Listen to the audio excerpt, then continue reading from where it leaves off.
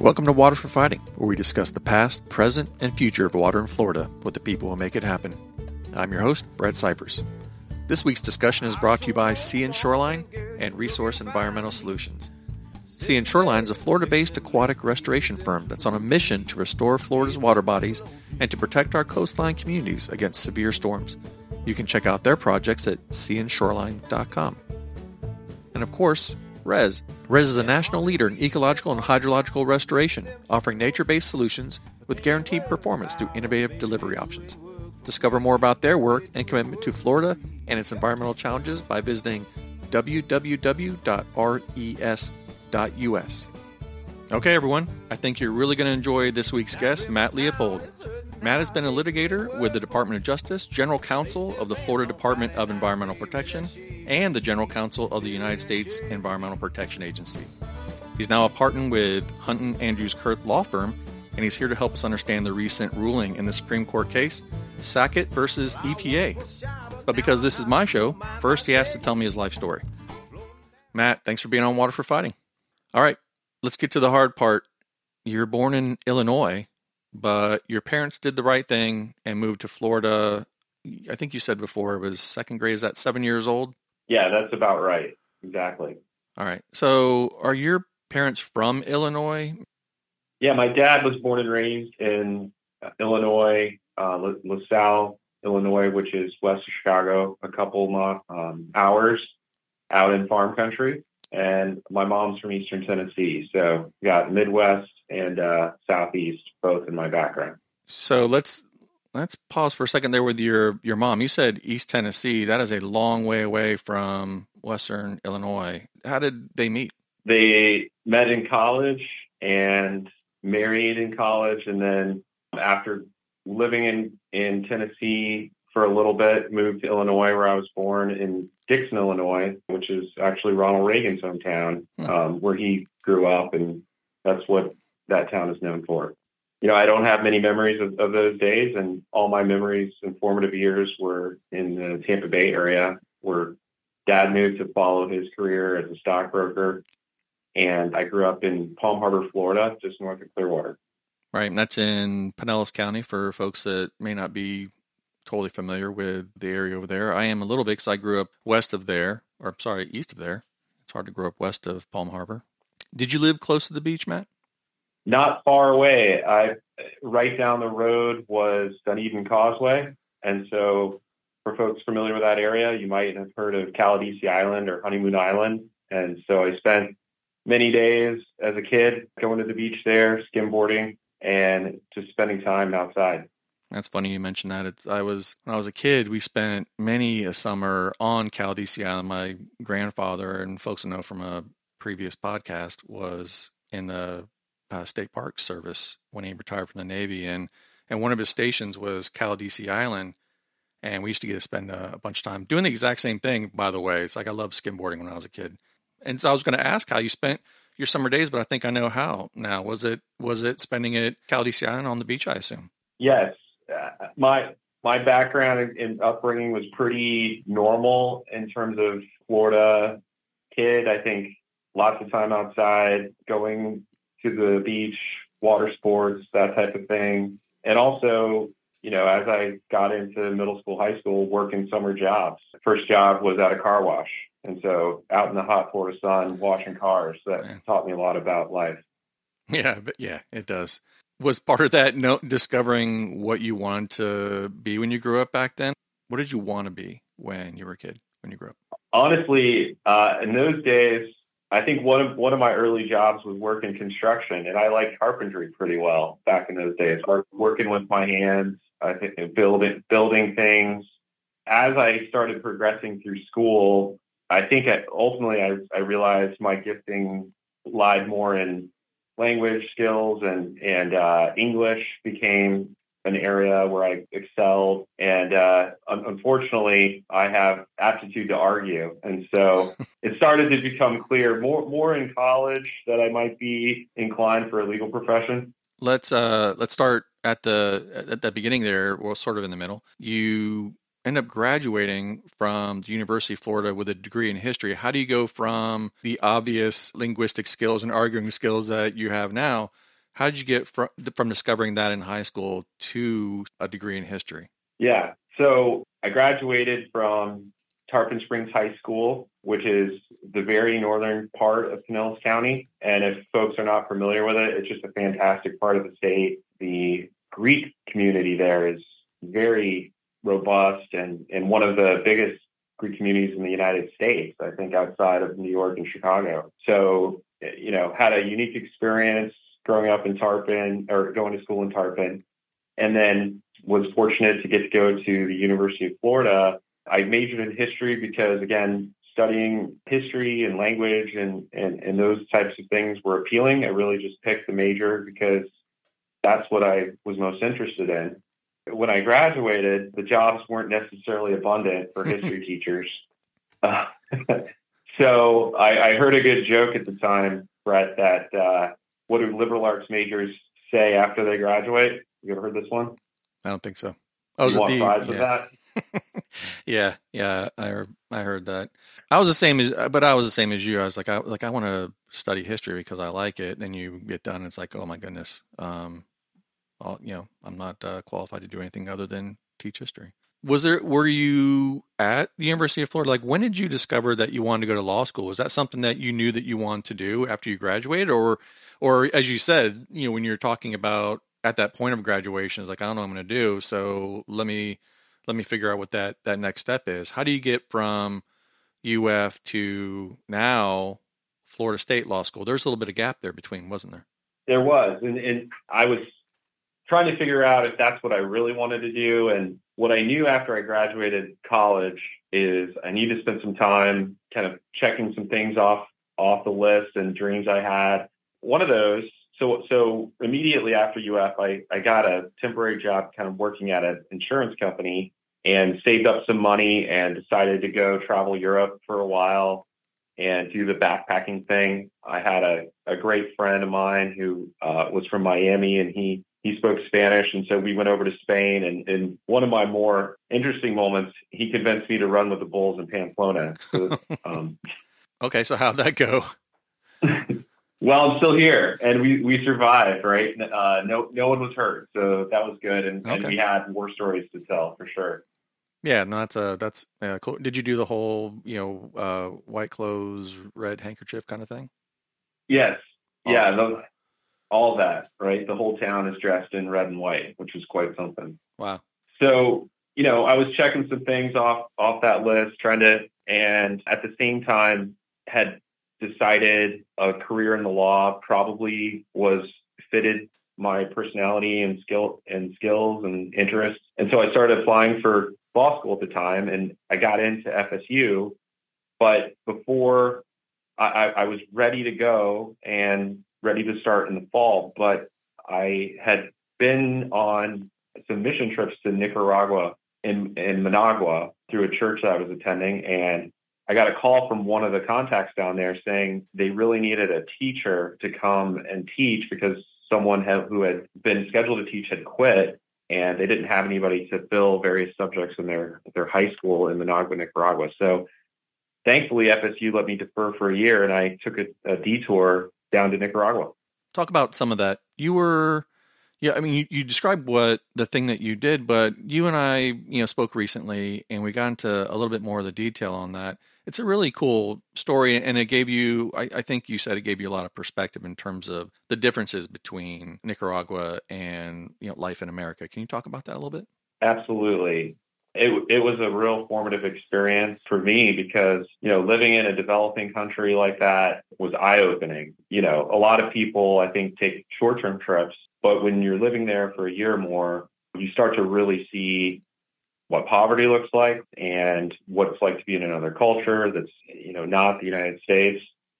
And you realize how the rest of the world lives. And it makes you very grateful for where you come from, but it also makes you realize that you need to do more and try to help the developing world and to the extent that you can. But the needs are enormous. And I think Nicaragua is at the time I was there, the second poorest nation in the Western Hemisphere behind Haiti. Wow. And so you did an entire year of that. What year was that, Matt? That was 2001. Okay.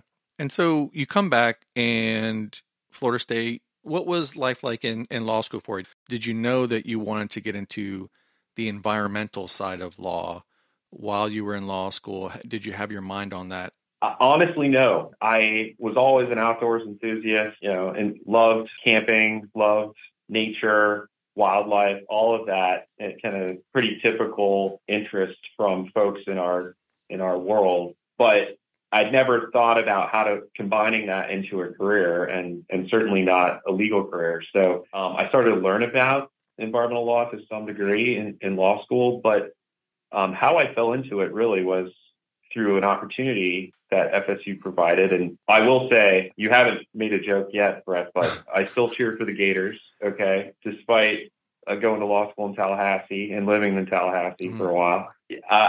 There was a guy by the name of Jim Toohey who had been the Secretary of Florida Department of Health and Human Services under Lawton Chiles. And he provided an opportunity for one FSU law student to come up and work with him in the Bush White House. President George W. Bush had appointed him as the director of the Office of Faith-Based and Community Initiatives. And he allowed the law student to come to a White House internship. And I was chosen for that. And really that was transformative for me in seeing how Washington works. And particularly, I worked on regulatory issues. Yeah. So not to make the joke, like to bring out too much of the Seminole breeding into me. My dad was a Seminole as well. I know a couple of people that did undergrad at UF and then go to law school at Florida State. And usually they stick with the school, their undergrad school. Two former secretaries I'm thinking of, Noah Vallenstein went to UF for undergrad and then law school here in Tallahassee, and he's a Gator. But Ryan Matthews, who did the same thing, is incredibly the Seminole part of him stuck. But I think that was something that he had well before he started college anyway. So I thought that. But I think you're just standard practice, Matt, is what I'm saying. Well, I went to UF in the Danny Werfel years, so it was a pretty good time to be a Gator. Yeah, not too shabby. Okay, so you finish a year in the internship. Was that in the middle of law school or just after law school? Yeah, that was during law school. It was the summer of 2004, and just had some incredible experiences there. Most notably, President Ronald Reagan died the summer of 2004, and the state funeral for him was held. And I was there at the White House and had just opportunities to see all of that. And it was incredible. I've never seen anything like it. People were lined up on the National Mall. And I think the wait to go see him lying in state was over 9 hours or sometimes more. And just an incredible time. I saw, walking by the window of my office, Mikhail Gorbachev coming by. So it was kind of a magical experience. But so after it was over, I knew I wanted to go back and really build my career in Washington. So I kind of through connections in Tallahassee and through connections in Washington, I heard about an opportunity to work for Governor Jeb Bush in his Washington, D.C. office. Mm-hmm. And I don't think that we had met each other at that time, but I did work for Jeb Bush in those days. You mentioned you went to the Washington office, the Washington, D.C. office for the governor. It always seemed a bit opaque to me in those days what the office did. Can you talk a little bit about that time there? Yeah, and I think that's right. People vaguely know that Florida has a D.C. office, but a lot of people don't know what it does. When I was there, and I should know, it's changed over time. Each governor puts his own mark on it, but it's changed over time.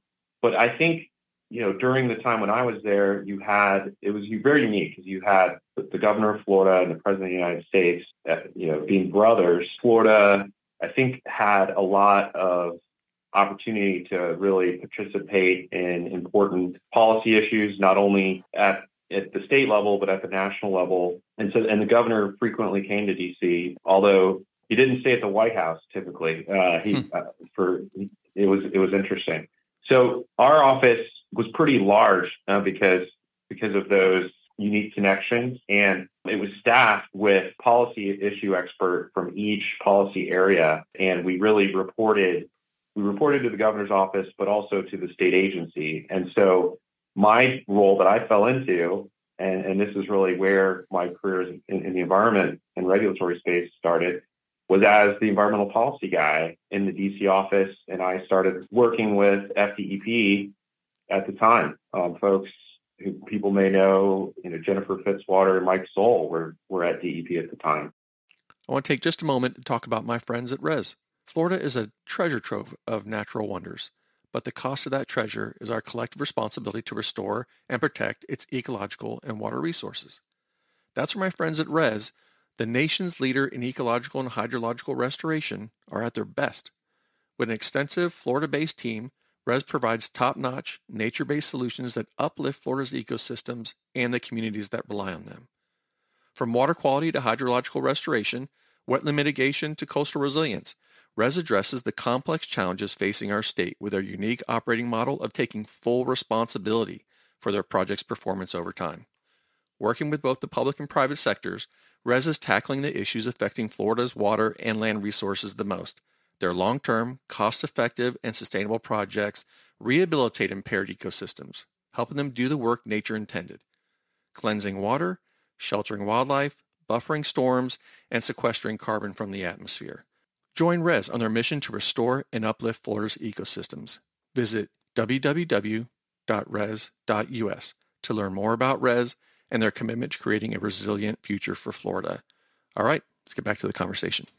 And so, talk about a couple of those issues. I think one of them was Governor Bush had been a big fan of the Comprehensive Everglades Restoration Program. And I think it was right around that time, Henry Dean was the executive director of the South Florida Water Management District, like you mentioned, Mike Soul and Jennifer Fitzwater at DEP. There was a big push to accelerate, and I think they actually literally called it that, accelerate, those projects in the Everglades, but part of that relied on those partnerships with the federal government at that time. Was that something that you were heavily involved in?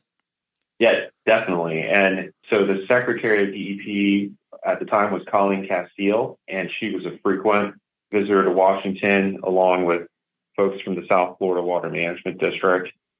And the focus was really on making sure that the Fed lived up to their promise to be a 50% participant in Everglades restoration funding. I don't know that we've gotten there. In fact, the gap's probably even worse today than it was back then. And the Fed still have a lot to do on that commitment in terms of funding. But yeah, that was definitely one of the governor's priorities, was making sure Everglades restoration was on track and the state was getting out ahead, and it was going to get credit in the various funding bills and the Waters Resource Development Act. Yeah, I typically use my quote fingers when I say the word partnership as related to the federal government when it comes to the Everglades, and I think you're right. But I think the state is basically picking up the slack on this end in terms of what they're trying to do now as well.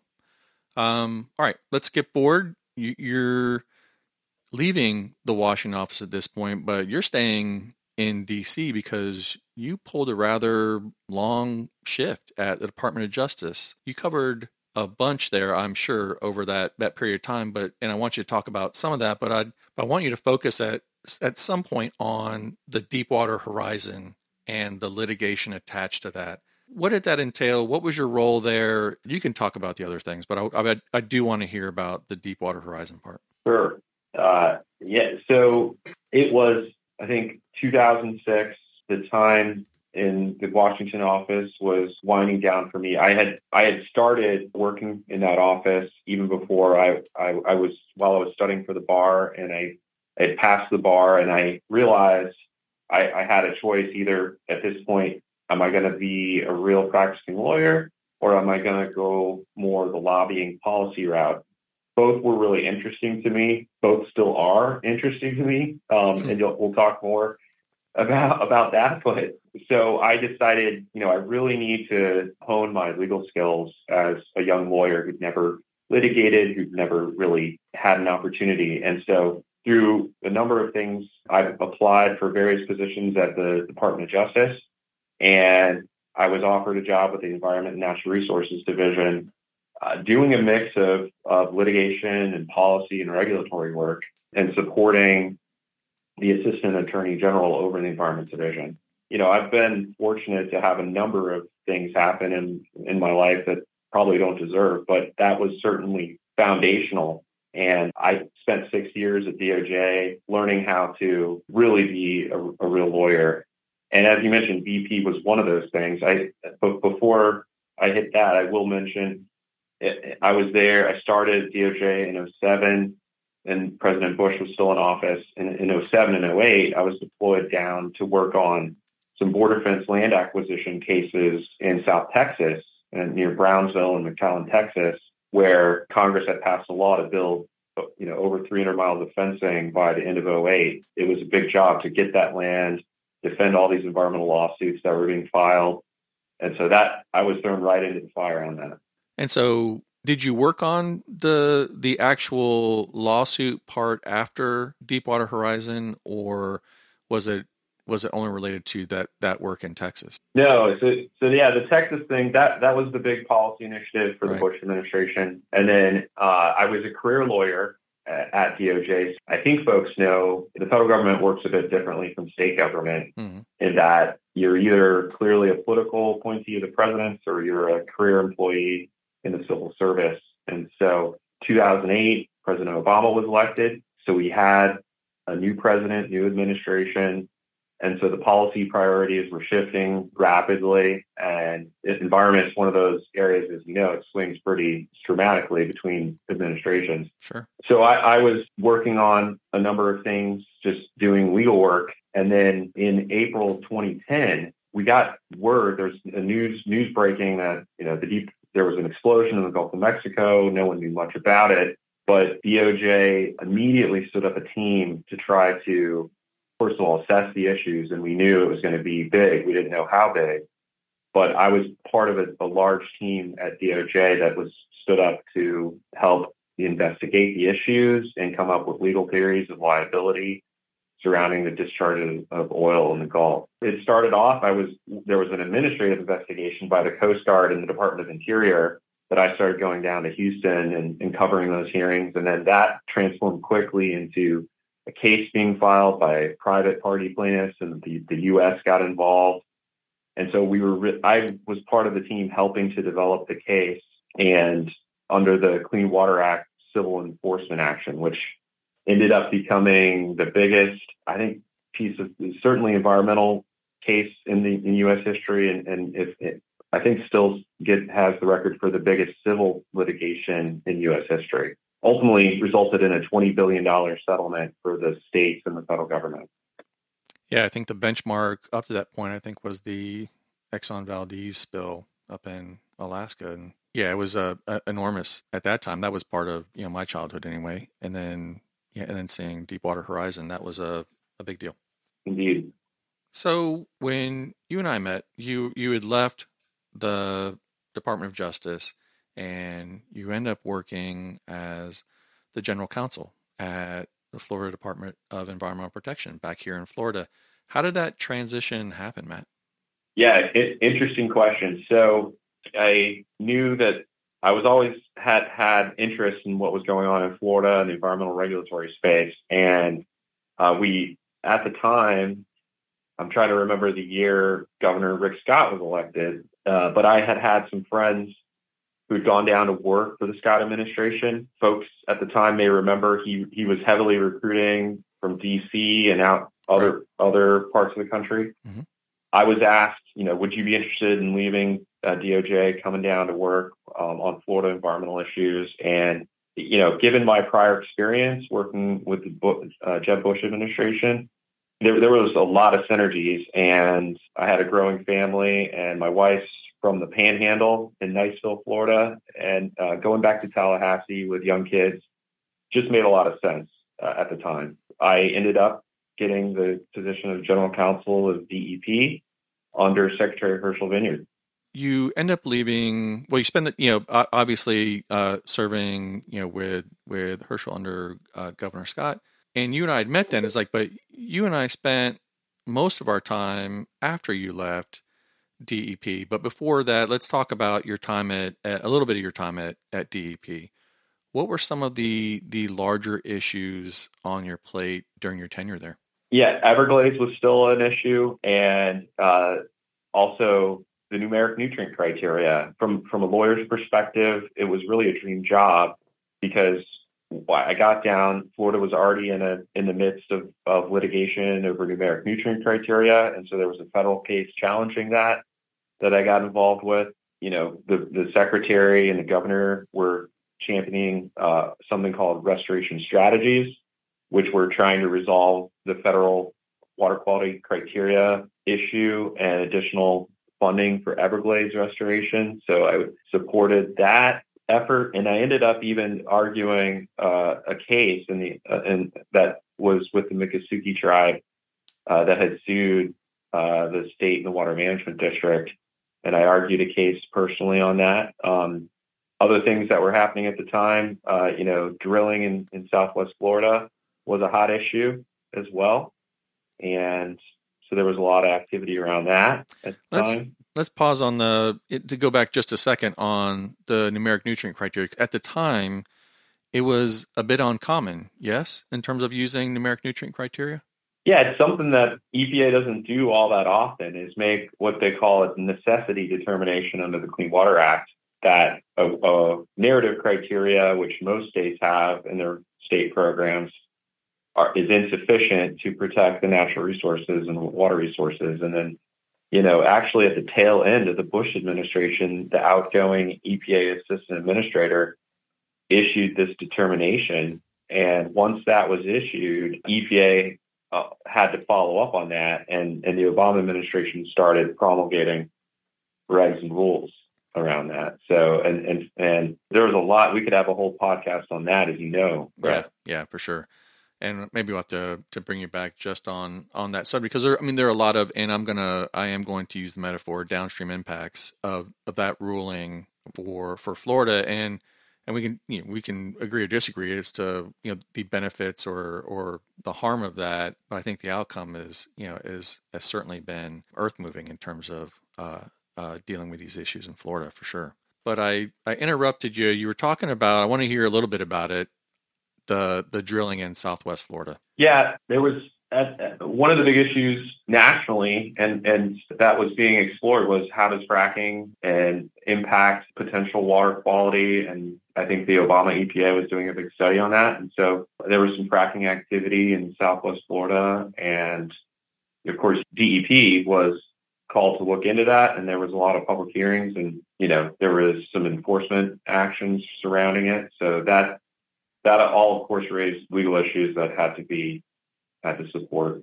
But when I say it was really a dream job from a lawyer's perspective, Brett, one of the things early on when I was just coming to DEP, we got a call from Governor Scott's office, and the governor had heard about, and there were folks interested in the Apalachicola Chattahoochee Flint litigation that had died out, really, and he wanted to look into that issue.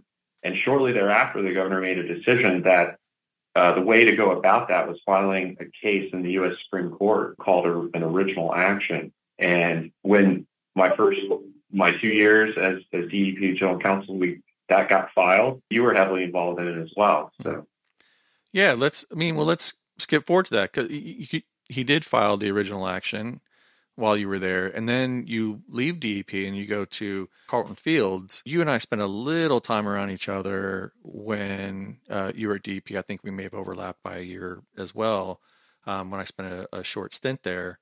But we spent most of our time when you were part of the Florida legal team that was suing Georgia in the Supreme Court in that original action. I characterize it, when someone asks me, I say, Matt babysat me through that process, but I think you have probably a more circumspect view of what was going on at the time. Talk a little bit about your role as being once inside, but now outside, but brought into that team to try to help the Apalachicola River and Bay. Yeah, well, you don't need much babysitting, Brett. You were a great witness in the case and a great representative for the state and the region and the water management district. But yeah, I stepped away, and my career, as I alluded to, has been at the intersection of law and policy, and so I stepped away from the policy aspects, working at DEP, and just going back to be a practicing lawyer. The mission was prove up this case that the Apalachicola River and estuary was being harmed by the depletions of water upstream by the state of Georgia. And so, yeah, I helped shepherd witnesses through, like yourself and other experts on riverine ecology and estuarine ecology. And so we had a 5-week trial up in Portland, Maine, as you know, which is ironic that 2 southern states were pulled up there. And we put on our case, and unfortunately, I think folks probably know the outcome ultimately, and that's a whole long story, but we didn't win. And it's unfortunate, in my view, that the court wasn't able to see what was at risk there. I hope the bay and the river are still doing well. Yeah, I have some, obviously, anyone who knows me knows that I have some more personal gripes, we'll call it, with the outcome of the case and Georgia's use of water, or as I would describe it, the abuse of that water. But those are 2 different things. And I talked a little bit. I had Fred Ashauer, who you know well, on the podcast a while back. But those are 2 separate things. How I feel about something in your mind, and you look at something from a practical standpoint, and you say this is pretty easy to understand. But there's an enormous amount of legal wrangling that goes into that as well.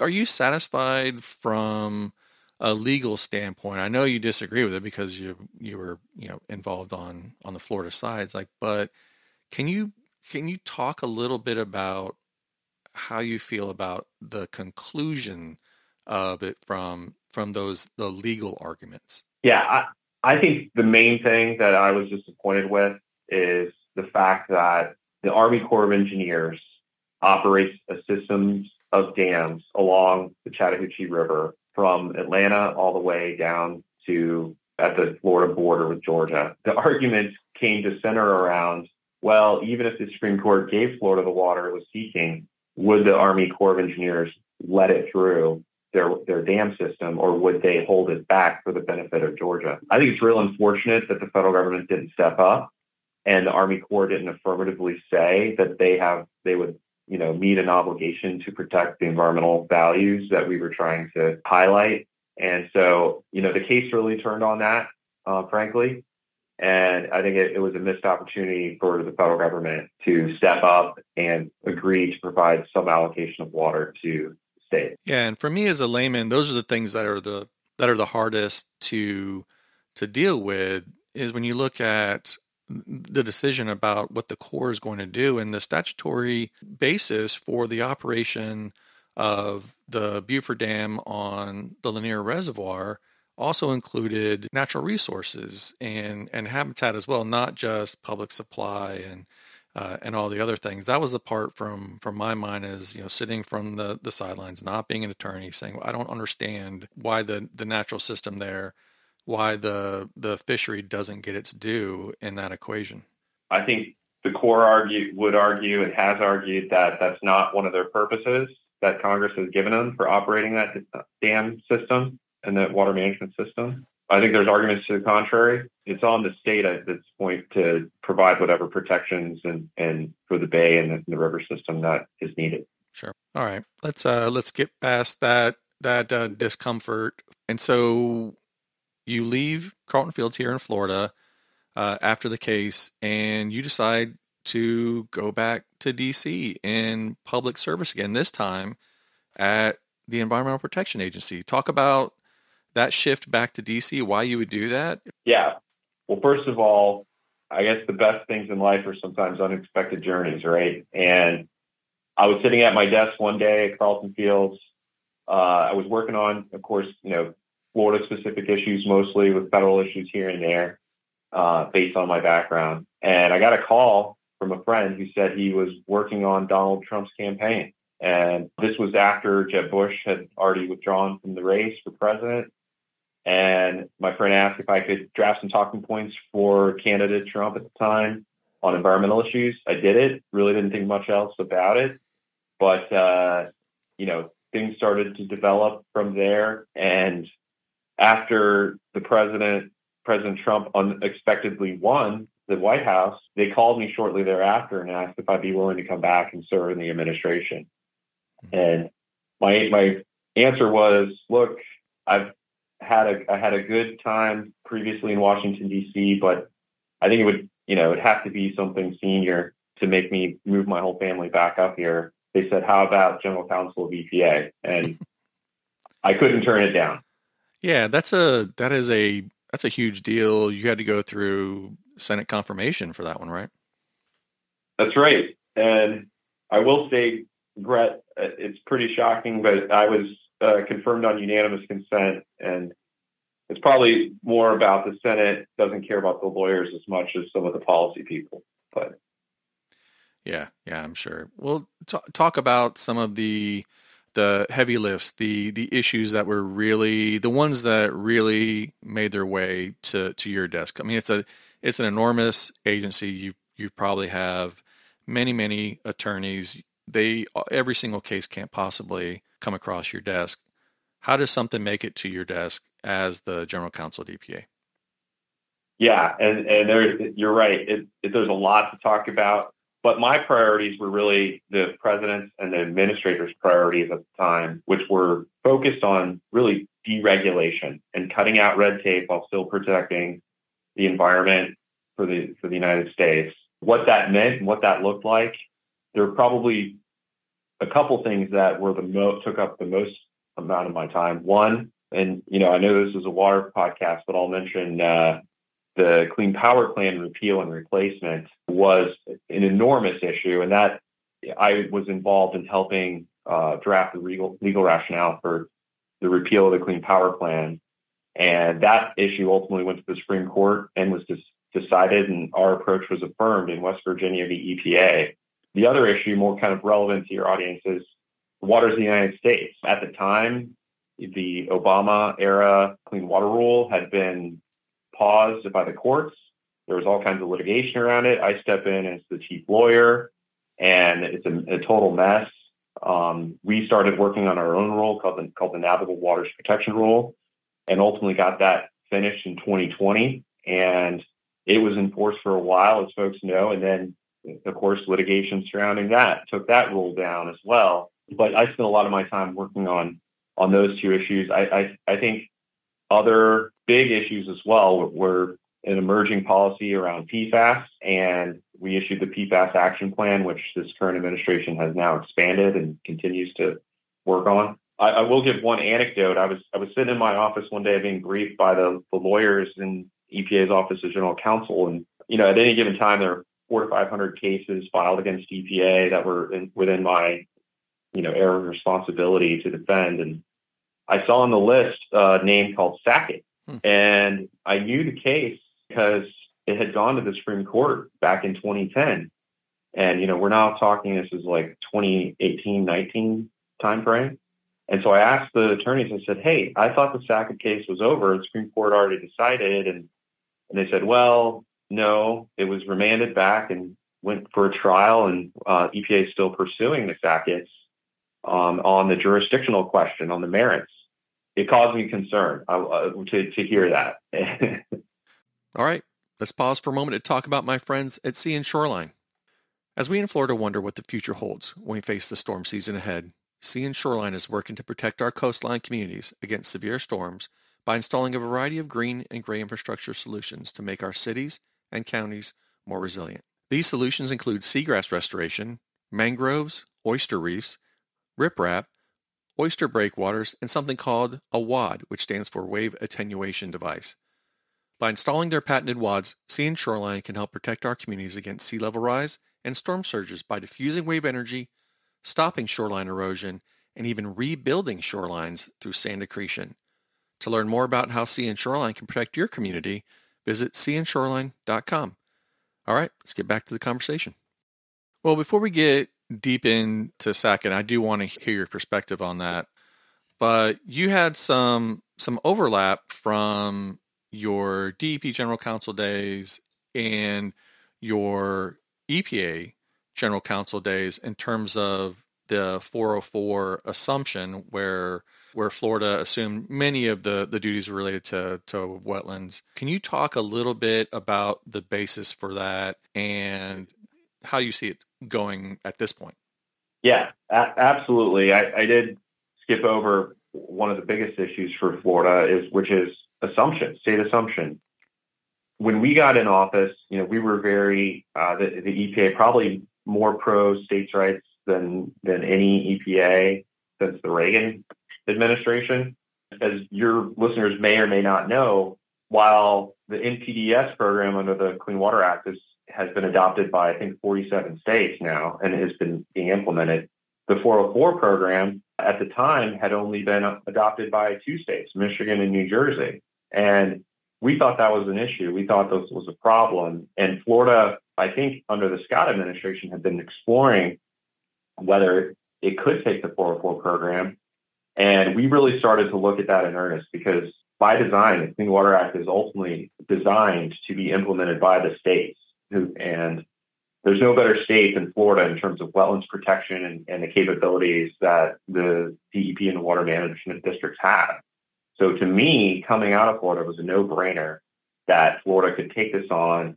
And my colleague, Dave Ross, who is the assistant administrator for water, felt the same way. He held a summit and states came in expressing interest about taking the program. And Florida was the only one who really put the resources and time into it, due to the credit of DEP and the governor. Has anyone approached that issue other than Florida since that point when they looked at maybe how it turned out for Florida? Like, hey, let's take our shot at doing that as well. Are there any of those? Yeah, absolutely. And, there were other states in discussion with EPA at the time. Arizona was looking at it. But even as recently as this year, I've read and heard Nebraska is very interested in the program. State of Alaska is interested in taking on the program. So there are still states, I think, that given that Florida blazed the trail in the most recent times and see how that's working out, other states are looking to that leadership. So now let's go forward. You started to talk about it, but when you left EPA, you went to Hunt and Andrews Kurth law firm, which is very well respected, still in the DC area, right? That's right. And so now we're looking at one of, I think, for environmental practitioners, this is utility folks, landowners, lawyers like yourself, looking at waters of the U.S., you're dealing with the outcome of the U.S. Supreme Court's decision in Sackett versus EPA, but there are really 2 parts to that, right? Can you help listeners understand first the basis of the origin of Sackett versus EPA? Because I think we describe it as Sackett 1 and Sackett 2 at this point. Can you talk about it? Maybe help create that distinction about where those cases originated and then how they ended up and what that means. Absolutely. So Sackett 1, first of all, going back to it started around 2004 is my understanding, where the Sacketts had bought a lot next to Priest Lake, Idaho, which is in the stovepipe northern part of Idaho. And they decided to fill a portion of their lot in order to construct. If you've seen pictures, it's not too far from the lake, but it's also surrounded by other houses and development. And EPA ultimately issued an administrative order to the Sacketts saying they filled jurisdictional wetlands without a permit. The Sacketts wanted to sue, and they got the Pacific Legal Foundation to represent them, which is a public interest law firm that takes on a lot of environmental issues. The EPA said, no, you can't sue us. You can't challenge this administrative order because the Clean Water Act and principles of legal principles don't allow it. Well, EPA was wrong about that. And in 2010, all 9 justices of the Supreme Court said the Sacketts can sue. It went back and it only decided that question. It didn't decide whether or not the Sacketts' land was jurisdictional. So the case went back down. There was a trial. The trial court found that it was jurisdictional. There was an appeal to the Ninth Circuit Court of Appeals.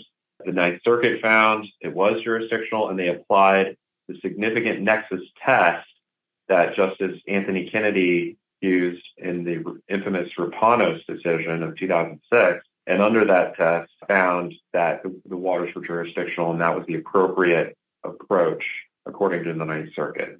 So that's the background. What happened in May of the case was petitioned, and the Supreme Court, kind of up to everyone's surprise, granted the case, and it granted it right on the question of what's the appropriate standard when determining federal jurisdiction. The court decided that question again on 9-0. The liberals and the conservatives on the court all agreed that the significant nexus test is not appropriate and it's not consistent with the Clean Water Act's definition of water of the United States.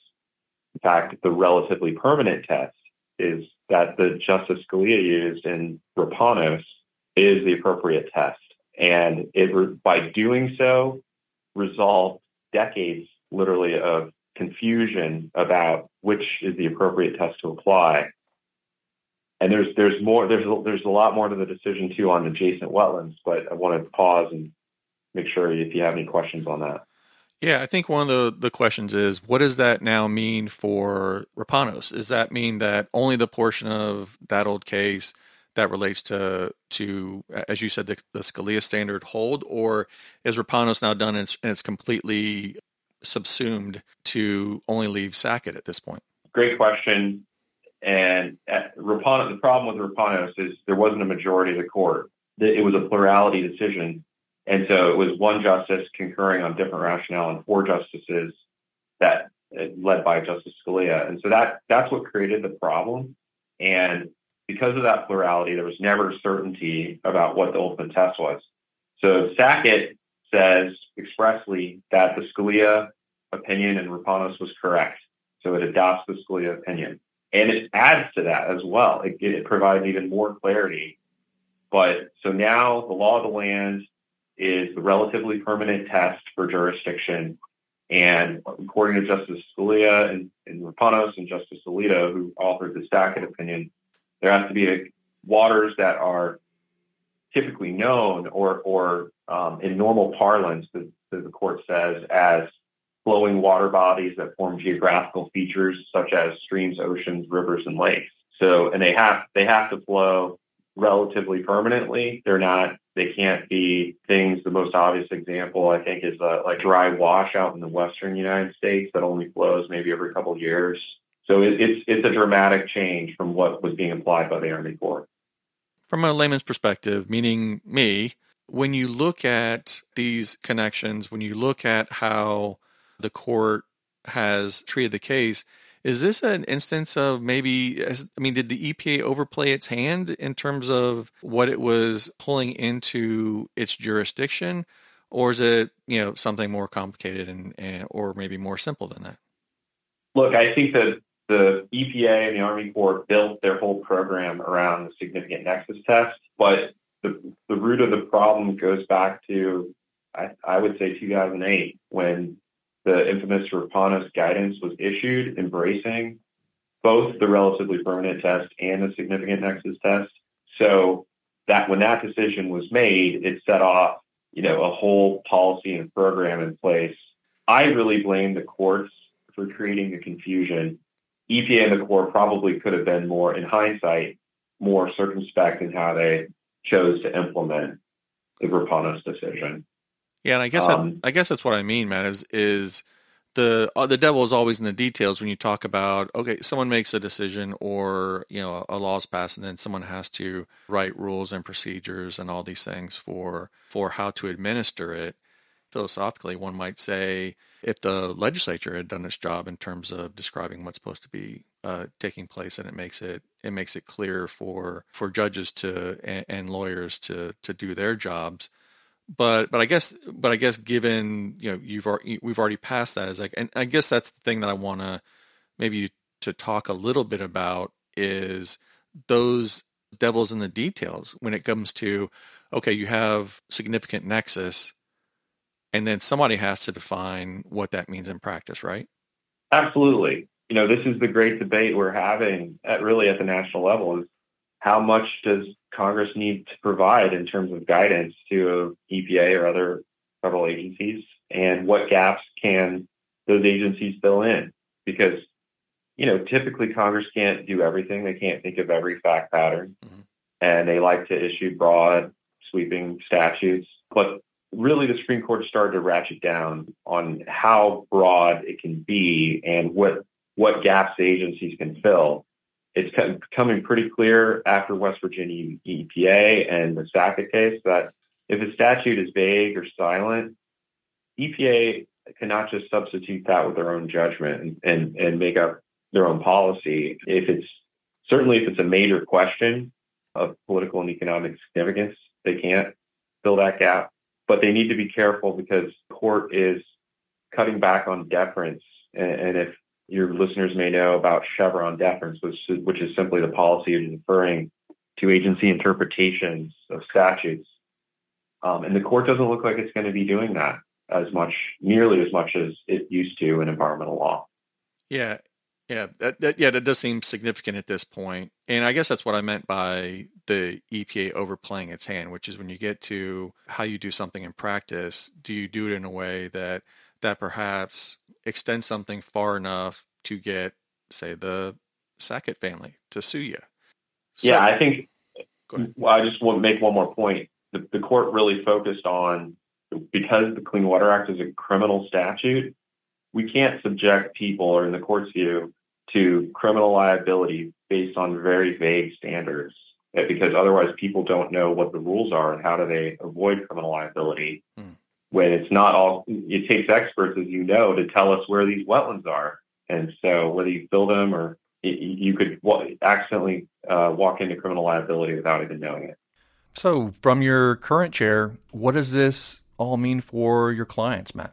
Well, there's a lot going on right now, and we've learned a lot recently about what EPA and the Army Corps are going to be doing in response to the Sackett decision.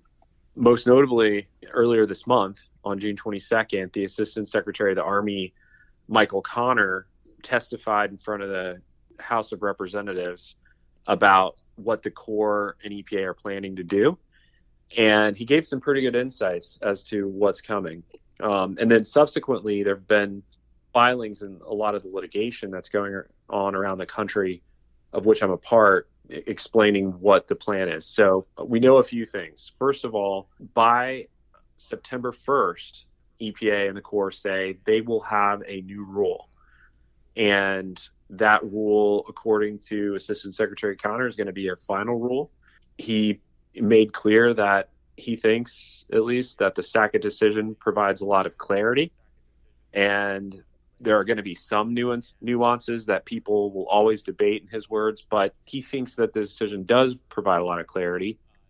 And what they've been doing and are already doing is planning to, quote unquote, surgically approach the amendment of the Biden 2023 rule and excise those things that were clearly found to be unlawful by the Supreme Court. So that would include, most notably, the significant nexus test, as we've talked about. He also went on to talk about a number of things that might be unaffected by the rule, so or the Sackett decision that will remain in the rule. So the exemptions, he made clear, the relatively permanent waters test, which does appear in the Biden rule, although my take on that is the way the Supreme Court described it is a good deal different than how the Biden administration had described it, and the continuous surface connection as well, he mentioned. So there's a lot of things that are going to be in this. And